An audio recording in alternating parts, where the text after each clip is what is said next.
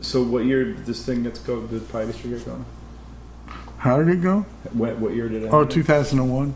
2001. Okay, and this isn't you by yourself. Of course. Well, no. I mean, the idea was that I didn't. What I wanted to do was have a small room where I could mix and work, and I wanted to have access to a big studio.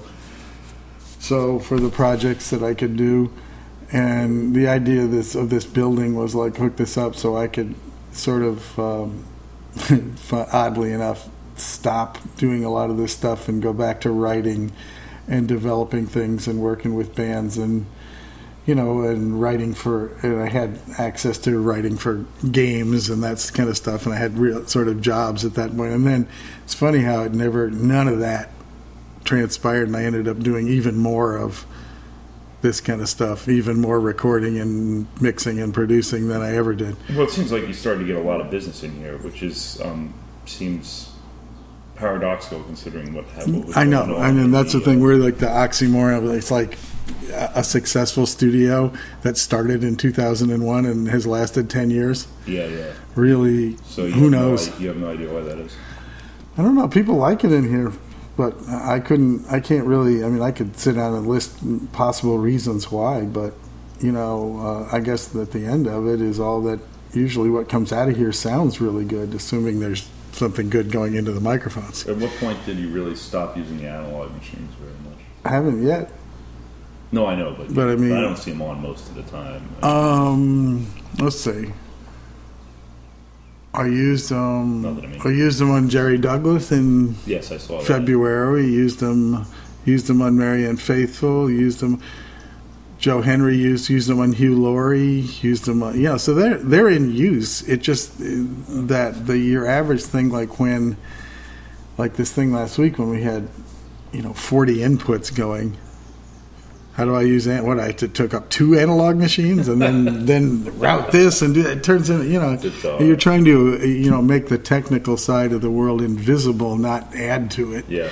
And and you should hear that record. It's like it sounds like a hi-fi chess record, as big as a bar. It's amazing sounding. That's because it has Rod Piazza, who sounds like Little Wall.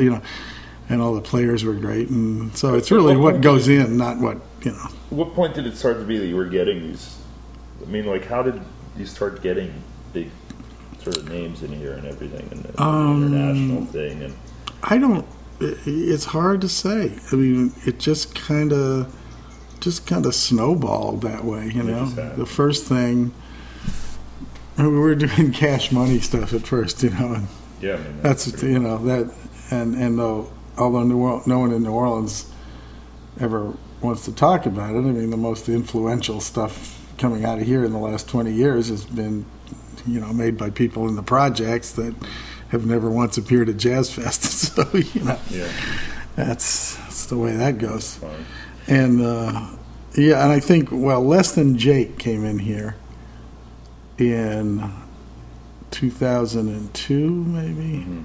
And on the first thing we did, the first session ever was O'Teal and one of the dudes from Fish and Russell Batiste, called Vita Blue. And from that, and that record sounded cool. And what happens is, there's, at one point there was 50 engineers that made all the records in the world. And now there's more, but because there's millions of things done all the time and there's no business.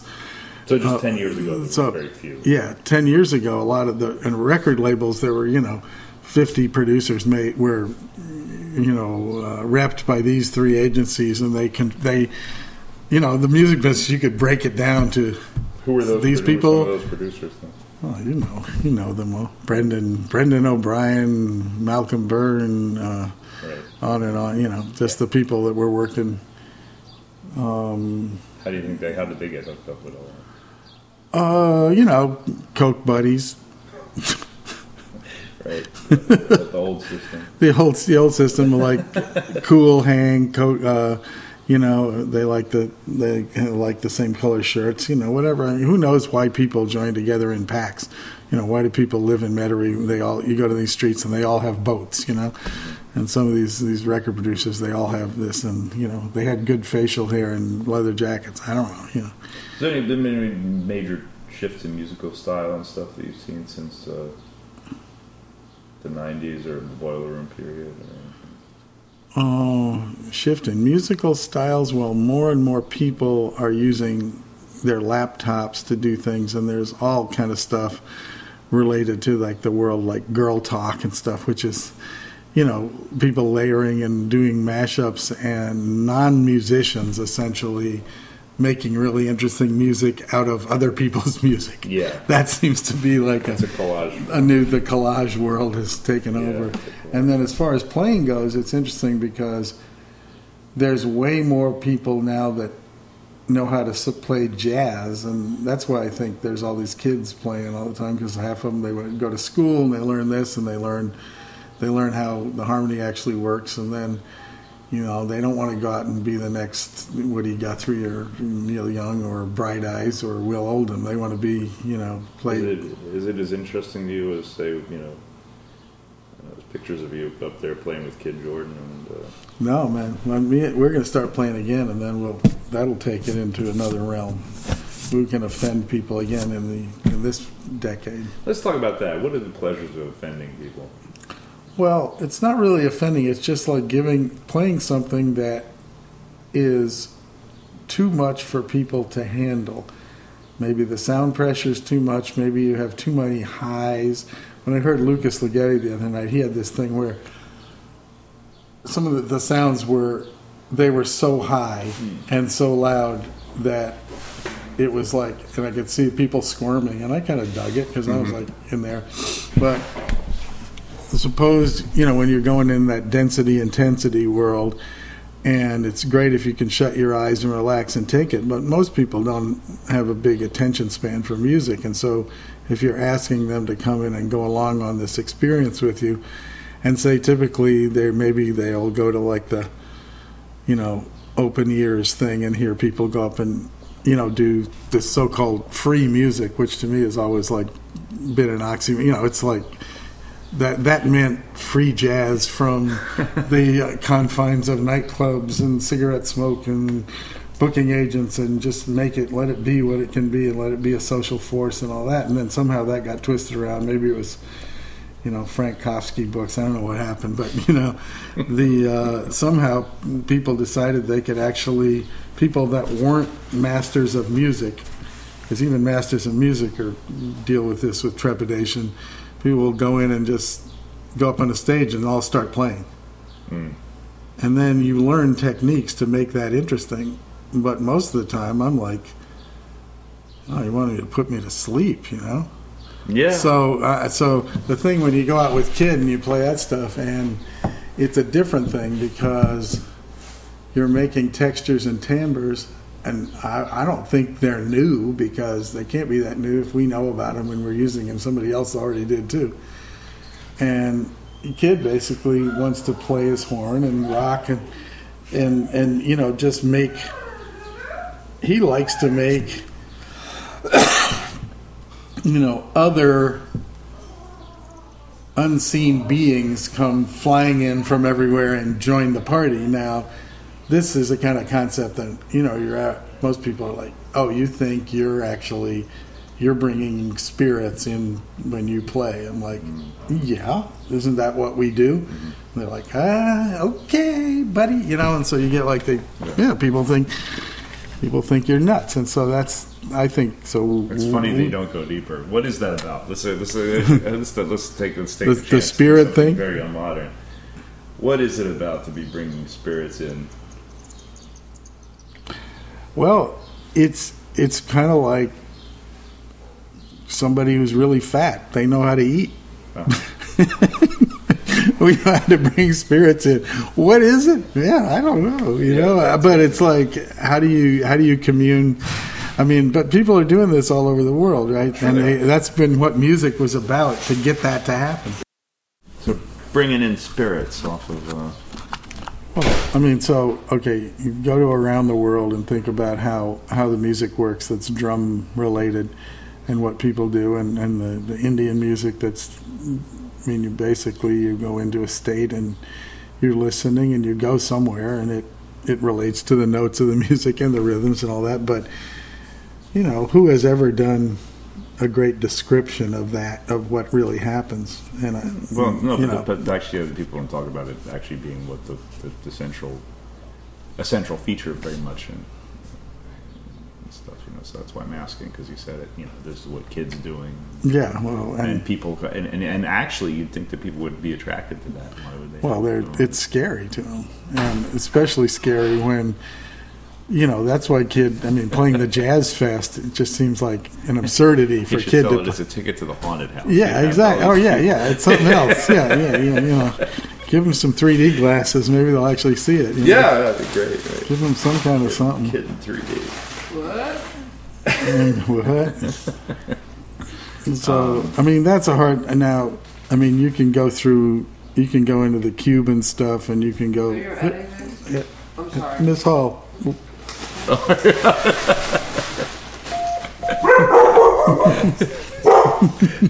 It's okay. I can cut. You can cut in the face.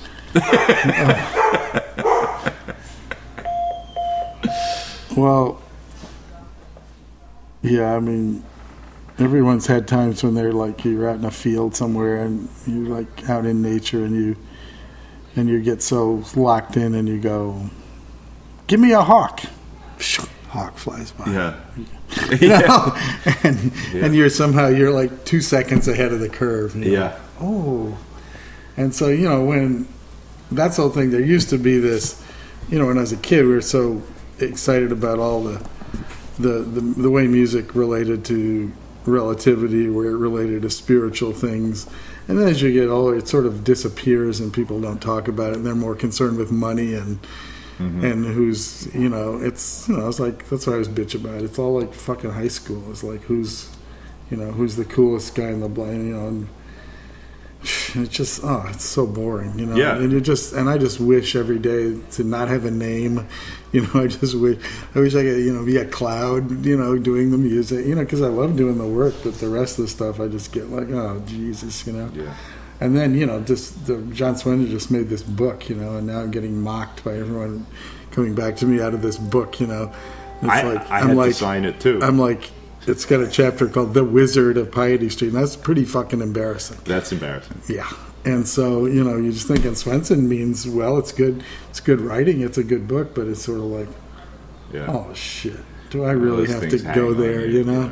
Yeah. And so whatever, there's some of the stuff. And then Naurin's, what did he say? And he said, Naurin's coming to me and said, you're the guy with the unvarnished gift of gab. I said, that's a beautiful line, but, you know, I don't. So, you know, it's tough all over. Jimbo, you know, gift of gab. I went and did a second interview with Jimbo, right. Jimbo Walsh, and that was a 2.5-hour interview. I hardly said anything. Yeah, well, Jimbo can definitely roll. So the gift of gab, but it's funny because I said to him, some interviews I do with guys are very short. Some people don't want to talk about music, and then that's an idea too. So I try to grill him about that a little bit, make him uncomfortable. But it's an interesting thing because he said, you know, I'm older, Mark's older. Jimbo can, you know, he has so much stuff to offer, but oftentimes he doesn't because he just goes, you know, why bother? Right. And then you try to do your talking with your work, and then, you know, people don't. It's like, I think did they even listen to this stuff, or are they just looking and seeing if people wrote about it and it's something in the world?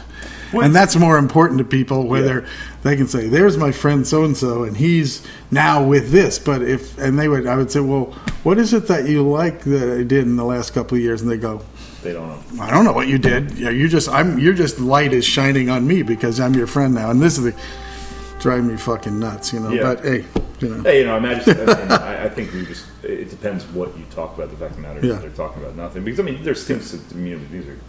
I think it encompasses a lot.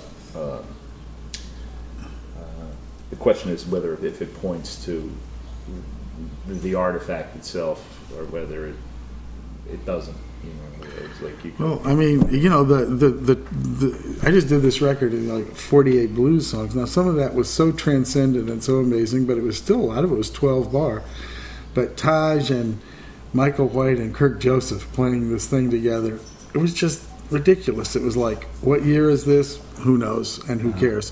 What's the vibe? You know, what does this mean? It means everything, because it's got the form of all this stuff from the 20s, and then it's got Kirk who invented this style, and there he is doing it. And then it's got Taj, who has for 45 years summarized, and more, 50, how old? He's 70 now. Yeah. Summarized all of this and delved into every culture on earth just about in how it relates to blues. So, you know, to sit there with those guys, it's like, wow. You know, and then you could write a book about that one song and the implications. Yeah. But to sit around and talk about it, it's kind of like, it's like, you know, and then there's also the secret club stuff. Like, what is it that you really want to reveal to people out there? That, because if they don't, you know, people understand music, they understand music, and there's this, definitely that, the unspoken language, the unity of people that do this together, and the other people aren't in on it. And so to try to explain it to them, sometimes it's like. But there used to be. I mean, think about it. That's a particular cultural situation. I mean, since there are places where a lot more people understand music, and you can hear it. Well, New Orleans was one of the reasons I wanted to move here, is because it seemed like everyone understood music, but now you've got two generations of people that no longer play instruments and no longer have carried on that tradition, and they're like, they wanted to be rappers, and if they were a musician side, where they were the kids from the church and they became programmer, they became Manny Fresh, or they became DJ, you know, but they didn't become Donald Harrison, or they didn't become Sidney Bechet, and they didn't become, you know, King Oliver. They you know, they're trying for Lil Wayne, you know, and that's a big difference here now, and that's why, you know, as we know, New Orleans has been such a transplant scene since we've, you know, I mean, we transplants have been carrying the torch and pushing it forward, much to the chagrin of the overseers, you know. Yeah. Because, you know, like I was saying, you know, there's all, you know, what's the Jazz Fest? There's all those people coming to find the Noble Savage, you know, and Noble Savage is gone, baby. The bus left a long time ago, you know. Yeah, and who's, you know, and I thought this Jazz Fest felt good and was kind of a tolerable thing, but I don't know why I felt that. Usually I feel violated by it, and this year I didn't. So, did you deal with the actual festival? Yeah, it was horrible. I rode my bike over there with Benjamin, and then I had to get in to play, and then they gave me shit about that. And then I went on stage, and I didn't have my pass yet, and they were trying to kick me off the stage, and I'm going, yo, why would I walk out here on this stage looking for my instrument if I wasn't going to play? Well, I bet you need a pass. I'm like, what? You know, and it was that kind of shit. And so you don't think they're good at artist relations? Oh my God, are they bad at that? Oh my God, it's just like the worst. Especially if you're from here. I'm sure Paul Simon, they'll put, you know, cocaine laced Q-tips up his ass if he asks for it. But you know, and then they kept Shannon McNally's tour van. They wouldn't let. They could say, "Oh, go to this entrance." It was 15 minutes before we were supposed to go on before they got in the thing, you know. And we're like, "What the fuck?" So I'm up on stage trying to get the thing, and then you know, they recorded the show, and of course they screwed that all up. So anyway, the Jazz Fest on that level, I'm glad it's so good for so many people, and it's like makes their life complete and all. But it's kind of surreal for me. We played and it was great. Once we got playing, that 45 minutes was killing. And then afterwards, gee, all those same people that were rude before were so nice. Oh, you know, gee, you know, you made spirits come on the stage. Thank you. You know, but, you know, beforehand it was like, old schmuck, what are you doing here, you know? What's your feeling on what's happened on Frenton Street? Oh, what a freaking nightmare! But you know, you know what I see? I see that you know, when I get out of here, I'm betting this place will end up being a nightclub, and this area of the Bywater in 6 years is going to be like Frenchman Street was like 8 years ago or 10 years. You know, it's all moving in this direction. Like it's moving down St. Claude and Frenchman Street. A lot more music, a lot more noise, a lot more people, a lot more money. It's like Bourbon Street was, you know, in the 80s, kind of.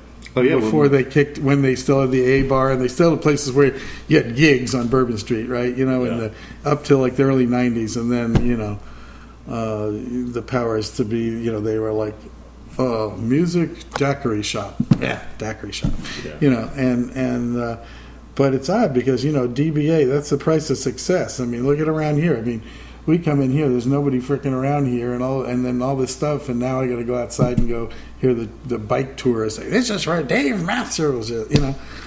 It's like, oh Jesus, you know. But on the other hand, around here, say it's better than having your car broke into every week, you know. Yeah. So the Williamsburging of the Bywater has its advantages, but Frenchman Street too. That you know. I'm glad that it's, you know, Snug Harbor has run basically at a loss with music forever. And you know, they could do better if they didn't have any music. Mm-hmm. But it's great that whatever we think about the music they choose to present on a regular basis, it's better that it's there than not. You know. Oh yeah. And so those guys definitely, I think they believe in that music, and it's good to have somebody that has some kind of belief, whether it's not what I believe in, but you know. Yeah, the people that run the place are excited about that. And you know, and I would like to never hear the word jazz ever again. Yeah. I wish it would disappear. Like I wish cocaine would disappear off the face of the earth. And I wish the word jazz would no longer be. I wish it would be like the N word, that you just couldn't say it. I mean, because we're already it's so, into, you know, 3-4 generations of people who think exactly the same thing as you, including the people that started the genre. That amazes me. Like, you know, guys like Ellington were already, you know, it was in like 1945. Like, what jazz? We don't do that. You know? You think that was 1945? I know. You know? It's mind numbing. You know, mind numbing.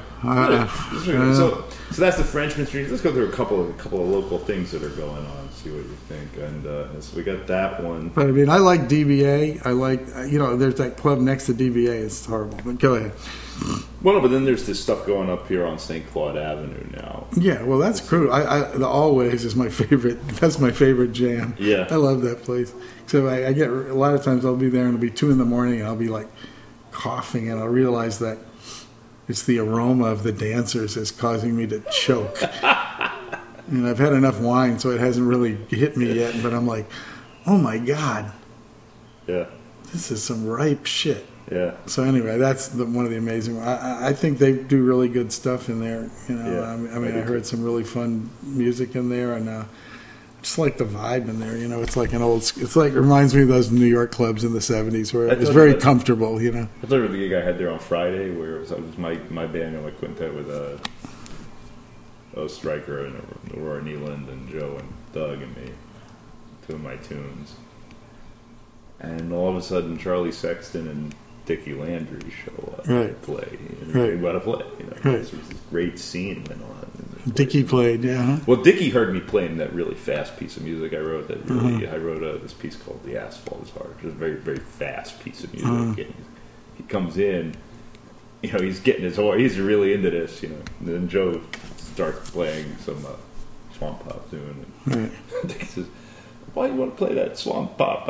I came in because I wanted to play the fast music." It was really funny. Yeah, Dickie didn't want to play that. It was really fun. It was really fun because, but you know, it was great scene that was going on in there. Then all of a sudden, this other scene showed up in there. Then we switched the music around completely, and it's a place that's open for that kind of shenanigans. Oh yeah, to go on. That's so good. You can really, you know, you can do it. So I got that. This set of scenes. I got these new clubs going on, and then what's going on? What's prevalent in the locals that are coming in here now? Sheesh. You know, it comes and goes. Like I found there's this band that plays around a little bit, and it's Dave Malone's daughter, Darcy. And I really they made these songs, and this music sounded like you couldn't tell what year it was.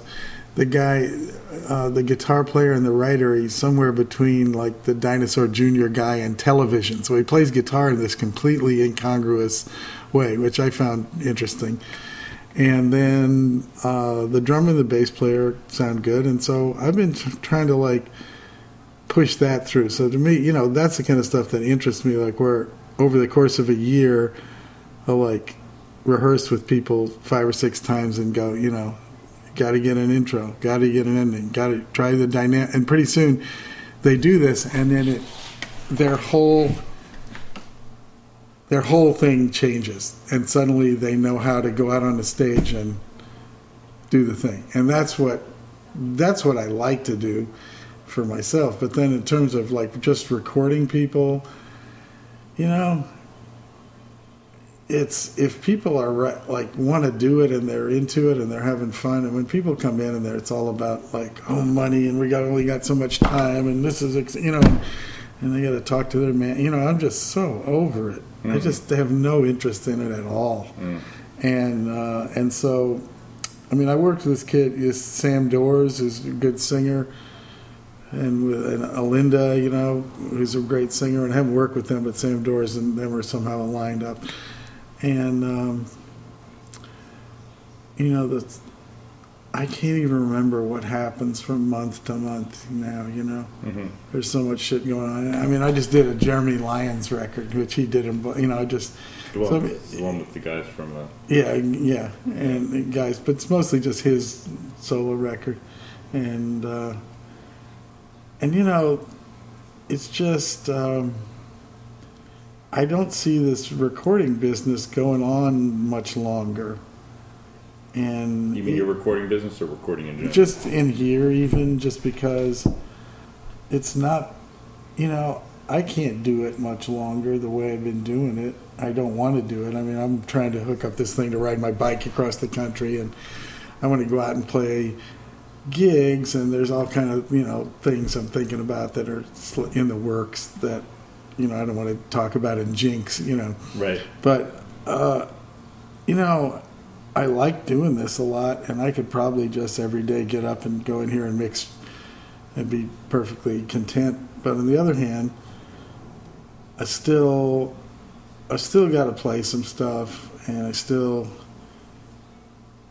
some stuff I want to do, and I want to finish this book, you know. And if I can somehow get this so there's a happy ending, or it can go on without me, you know, that'll be good, because I just can't, you know, there's only so much of this, like, you know, 70-hour week stuff you can do. And then you just, and, you know, I realize you can't, if you're not a hack, you don't know how to be a hack. And so it's easier for people who are hacks, because they don't give a shit, and they can take all kind of dumb gigs for money and do all that. But sadly enough, I can't do that. I don't know how to do it. Right. So. All right, Mark. Well, thanks a lot. All right. Chit chat. Get back to you. Got my tass up.